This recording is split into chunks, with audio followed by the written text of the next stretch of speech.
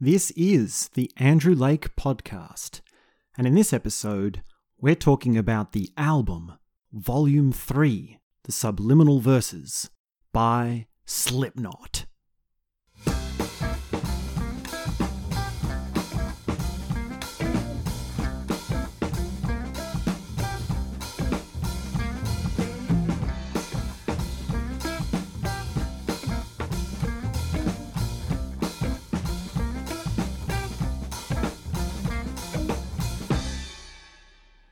Slipknot. A band named after a suicide implement. How do I sum up this force of violence? This gnashing of teeth, this sweat, flesh and bones. One life, 9 masks, and 18 hands that will rip you apart. Pain, anger, disgust, and a distaste for all that is in the world. Slipknot is a band that made its name for itself by being more violent, more aggressive, and more hateful than any other metal band around. It's a cliche staple, or it's a common aspect of metal to be violent. But these guys carried it off as if it was real. These guys carried their pain in a very personal way. And this was coupled with complex music, original tastes, layers, dynamics, the cutting edge of music composition in the world of metal. This band rose to prominence by promoting their sickness, their personal distrust with the people in their life, their family dynamics, and the negativity that they've felt their whole life. Just before Volume 3 came out, there was a DVD of them performing some of the best songs from their first 2 albums. That DVD opens with the song People Equals Shit. A broad statement and a punching statement, a judgment of the world, and something that rings true for a lot of people. And they scream it at the top of their lungs, they thrash it, they smash it, and they tear the stadium to shreds as they blast out this anthem, People Equals Shit.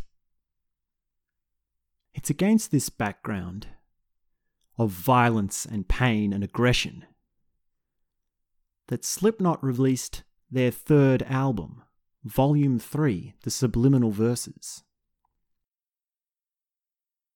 Their first 2 albums had started with their stock standard aggression. Full sounds, full throttle, all systems go, systems firing, fire burning, the furnace cranked up to Volume 11. But Volume 3 is different. Volume 3 starts with a subtlety. Volume 3 starts with regret, looking back, expressing how things should have been but weren't. Volume 3 heralds a new layer of emotional complexity for the band. The vocals of that true soul, Corey Taylor, ring through, with a subtle hint of that Nirvana, Smashing Pumpkins, Deftones, and that tenderness that he sings from his heart. You can tell that he's lived these words. He's owning these lyrics.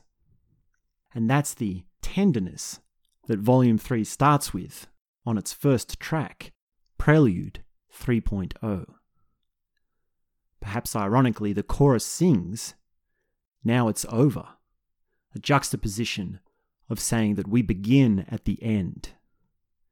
There's nothing else that we can do when everything is over, and we're establishing that right from the start. compositionally speaking, Prelude 3.0 is in 3 time, rather than 4/4 or a square time, which means it's based on triplets.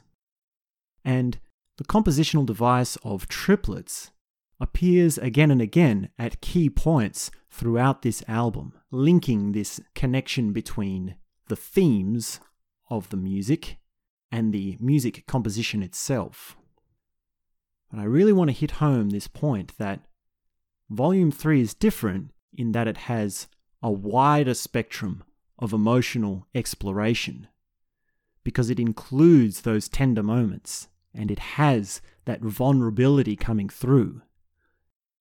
Corey Taylor has mentioned in interviews that Volume 3 was the album that he was creating with the band at the same time as he was getting sober and kicking his dark habits, which, if you know anything about his book, 7 Deadly Sins, are dark, violent, and vicious as anyone has ever experienced. And that's a key thing that needs to be understood about this album, is that it's at a key turning point in the lives of all these musicians, both artistically and personally, and they put that personal experience into the music. I've toyed with playing excerpts and not playing excerpts with this review, and I decided against playing excerpts because I've been in trouble with copyright before when doing album reviews, and I really want this one to go out there, so I'm going to assume that you've all heard this album, and chances are if you're listening to this album review, you've probably listened to this album about 1,000 times. So just keep it in mind what we're talking about, and unfortunately I won't be playing any excerpts from this album. So moving along, the second track is The Blister Exists. So this is much more rocking, this is much more powerful, this is the anthem-like style that we're more used to. And there's an array of complexity in the percussion. There are details to the layers for which the 2 front-of-house drummers play and interact with the lead percussionist, Joey Jordison, on drum set. And the composition makes use of key devices which are staples of the Slipknot sound. Staples such as the dummy chorus. Typically, the song structure goes verse, chorus, bridge. And in this style of writing, Slipknot goes verse, dummy chorus, and then the real chorus before a bridge or a breakdown. And this adds a wider range of height and complexity to the composition of the song. They also use the technique of stripping away layers and having textural drama by dropping out everything except those marching drums in a distinctly obvious marching rhythm. And then there's an interplay between the different sections of the song. The lead guitar rolls are placed over different sections. Vocals are brought up and brought down as the instruments interact with each other and clash with each other, representing that inner turmoil that these musicians have with how they see themselves in the world and in relation to one another. 3-0 is no exception to the brilliance of compositional mastery that this band exhibits. The perfect blend between motivic development, structural relations, continuity, and patterns that evolve. The drumming is absolutely spastic. It's technical, it's intricate, and it's beyond anything more than I could have imagined when I first got into Slipknot. The reason I was drawn to Slipknot was because of the drumming. It was at an age when I was very susceptible to new music. I was just starting to come out of my shell and discover that there was such a thing as music other than what had been fed to me. I was learning about jazz drumming and jazz piano, and I was getting lessons in these things and gaining more and more of a thirst for technical music and technical understanding. And a friend of mine kept raving about this band, Slipknot, and this drummer. Oh, you've got to hear this drummer, Slipknot. It's a metal band and it's better than anything he's ever heard before. And this really pissed me off because I knew that metal was not as good as jazz. Jazz drumming has a subtlety to it. It's got a complexity to its rhythms that is beyond the squareness of metal. At the same time, as I was going through this stage, I was starting to question my Christian upbringing. I was starting to notice that the adults in my life didn't have much more of an understanding about life than I did. I was asking questions about the nature of the Bible, of our society, of what it means to understand our place in the world. I was feeling more and more every day like the ground beneath me was eroding away. And these two factors of wanting to understand the drumming of Slipknot and hear from a band that had a different view on the world, which I knew my parents would never let me listen to, led me to become highly interested in what this drummer and this music has to offer. So I bought this album in secrecy, without my parents knowing, one time when we were at the mall, and I put it on as the harshest of critics. And what I found was something so significant and so shocking. These guys were singing about things that were at the heart of my worries. They were expressing the doubts that I had. And I couldn't make sense of how it is that a band like this could exist. It seemed ethereal, it seemed far off, it seemed like this magical thing of meaning. And it seemed so powerful that I finally had something more juicy to my everyday feelings. I opened up the front cover of the liner notes of this album. I didn't even know that these guys wore masks until I opened that front cover.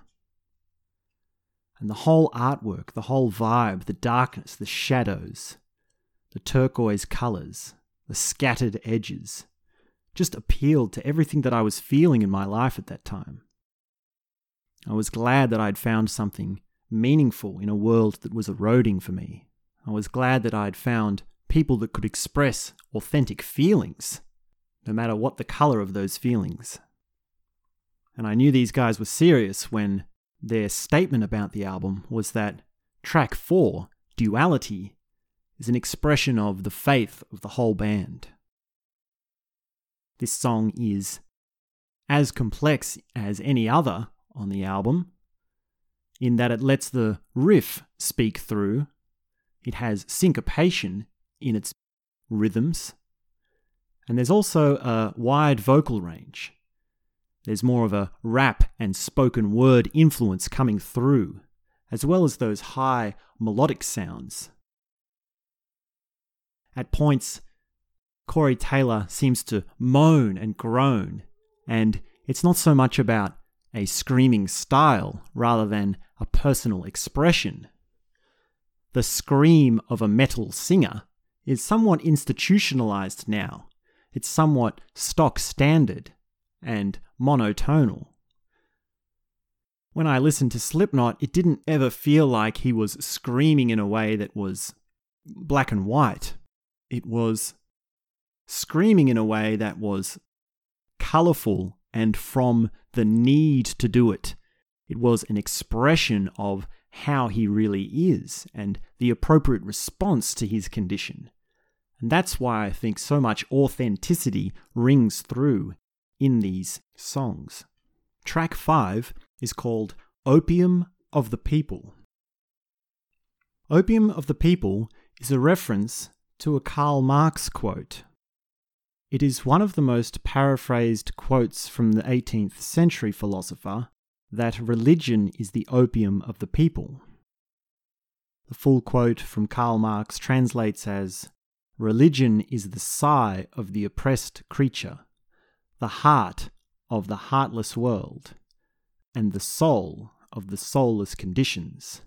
It is the opium of the people." End quote. Now, I don't know if Slipknot are as culturally and philosophically aware to understand the deeper implications of this saying. Usually, when people say religion is the opium of the people, they mean that it's a bad thing. It needs to be rejected. It's the thing that is poisoning us. But with this larger quote in mind, that religion is the sigh of the oppressed creature, the heart of the heartless world, it shows a desperation which is wanting to cry out with more meaning and more expression because we've got nowhere to find meaning. It's because we feel that there's nothing left for us to express which is meaningful. And when you've got nothing to express, the thing that you express is that nothingness. It's the nihilistic undertone of Slipknot that comes out in this song. There are religious overtones to this song, Opium of the People, about how he won't give another life. He's not prepared for Judgment Day. It's wrong to follow these sorts of paradigms, these sorts of ideas. And Opium of the People is also a technically brilliant song and compositionally highly dramatic in the way that the different layers fall away and build back up. These first 5 songs, The Prelude, The Blister Exist, 3-0, Duality, and Opium of the People, all run together quite quickly. The end of each track runs quickly into the start of the next, and there's no real gap, and that was one of the striking things about how the album flows.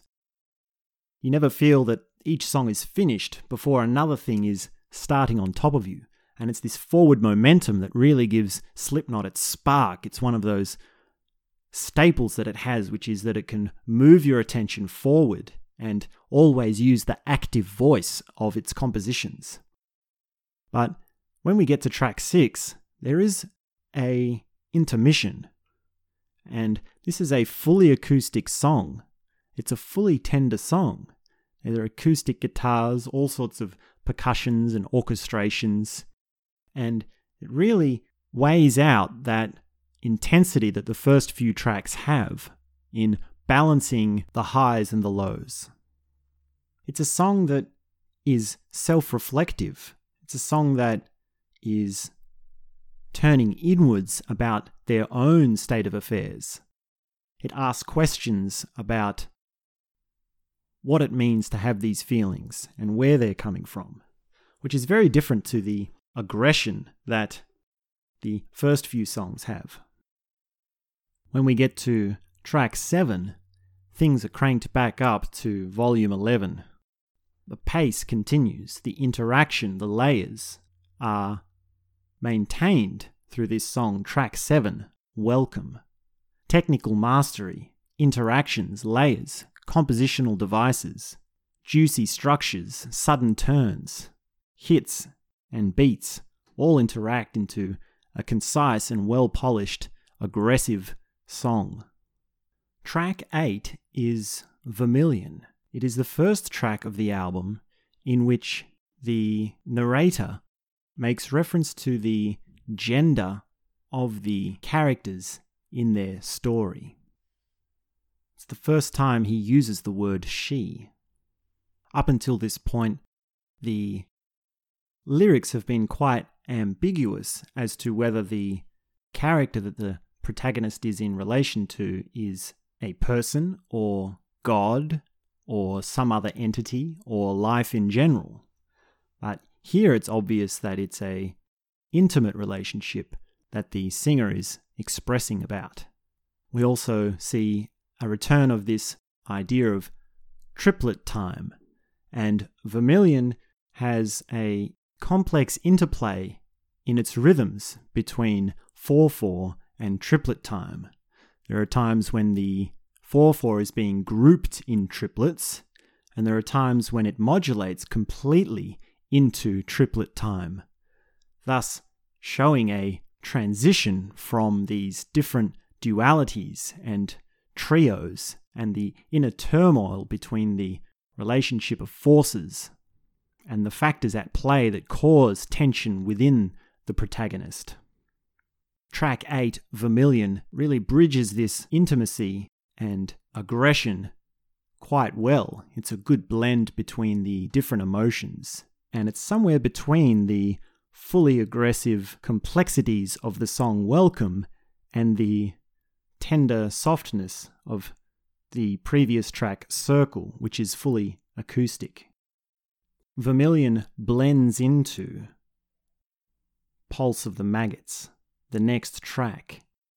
Again, following this idea that each song is a chapter that leads on to another. Pulse of the Maggots is the staple of aggression for the album. It is as if Korn and Slayer had a baby, and that baby is on steroids. Pulse of the Maggots goes full circle back to aggression, hate, anger, tearing your throat out. And it does that with the full grandiosity of screaming, rhythmic syncopation, complicated layers, interacting parts, sirens going off, samples being blasted, and a whole array of different avalanches that happen within the music. Track 10 is Before I Forget, and this is the first song, and perhaps the only song on the album, where it doesn't fall into this dichotomy of aggression and tenderness and vulnerability. Before I Forget is possibly the first Slipknot song that ever has a positive message to it. Of course, it's clouded in distaste and slime, but ultimately the message is quite positive, that I will remember before I forget. I was a creature before I could stand. And it really stands out, this song on the album, because it doesn't fit into the emotional range. And for a long time, I really didn't like this song because it is such a sore thumb, and it is more on the hard rock side rather than the metal side. So it's a good example of fleshing out the mediums and the in-betweens of the emotional spectrum. And it's a totally new direction for Slipknot because it's got that undercurrent of a positive message, perhaps giving us an idea of where this band can evolve to in the future. Track 11 is Vermilion Part 2. So it's a acoustic version of our Vermilion Part 1, which was back at track 8. And this transitions well into The Nameless. The Nameless is significant compositionally because it's the song that has both the full aggression and the full tenderness within it. And it makes sense that this song is late in the album because you really have to warm up to being used to hearing these two different extremes next to each other. While earlier in the album we have entire songs that transition between tenderness and aggression, in The Nameless it happens in the song itself.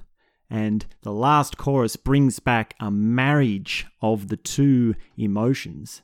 And that makes it a beautiful expression of what it means to have emotional complexity, which is that you have two feelings happening at once. And there are two major components which are extreme to your own feeling and your own experience. And this is what duality is all about.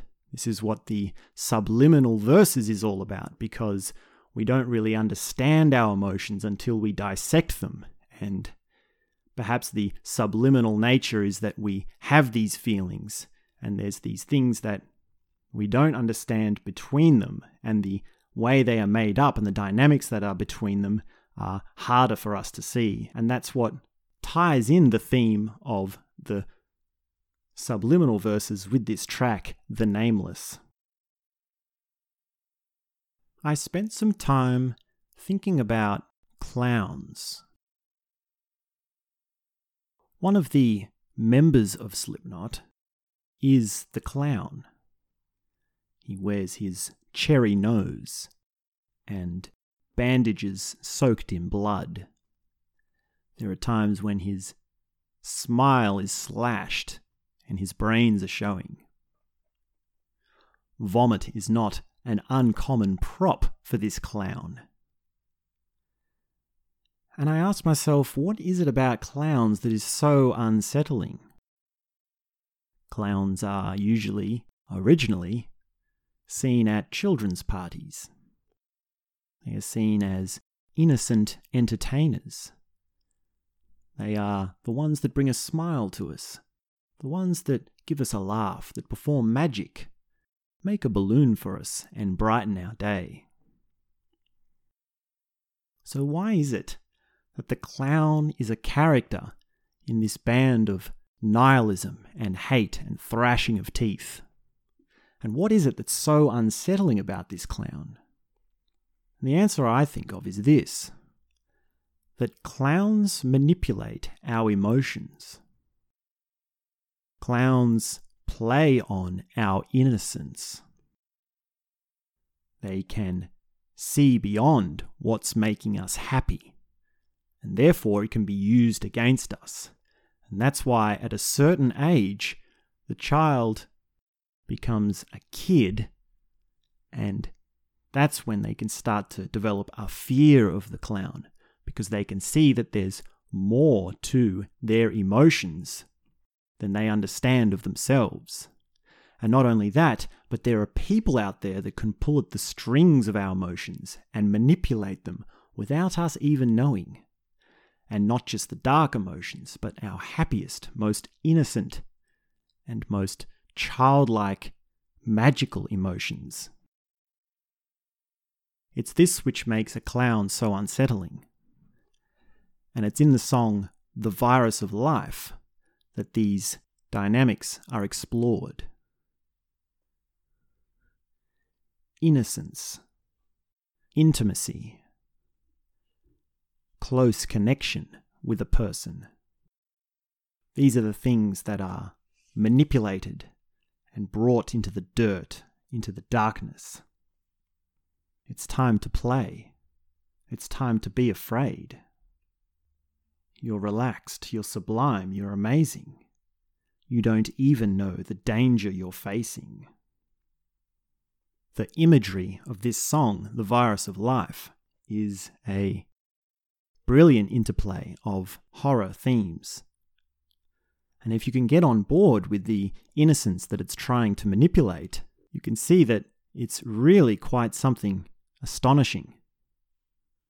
After some choking and splattering of the guts and vocal cords, The Virus of Life finishes with a transition into its last track, the closer, Danger, Keep Away.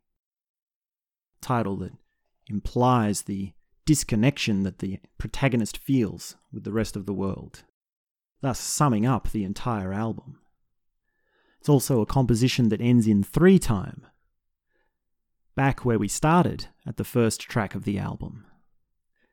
And it ends with self-reflection, just as it did at the start. Volume 3 is the masterpiece by Slipknot. It is their greatest album. It is their pinnacle piece. The tracks all relate to each other. They explore the most complex themes. It gets at the heart of the issues and emotional explorations that the band is known for.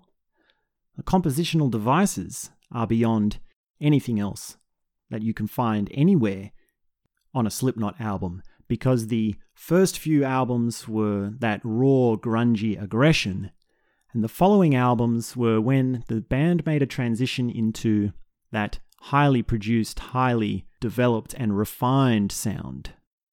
So Volume 3 was recorded in a haunted house with the musicians all living together, whereas the next album, All Hope Is Gone, was much more studio-based.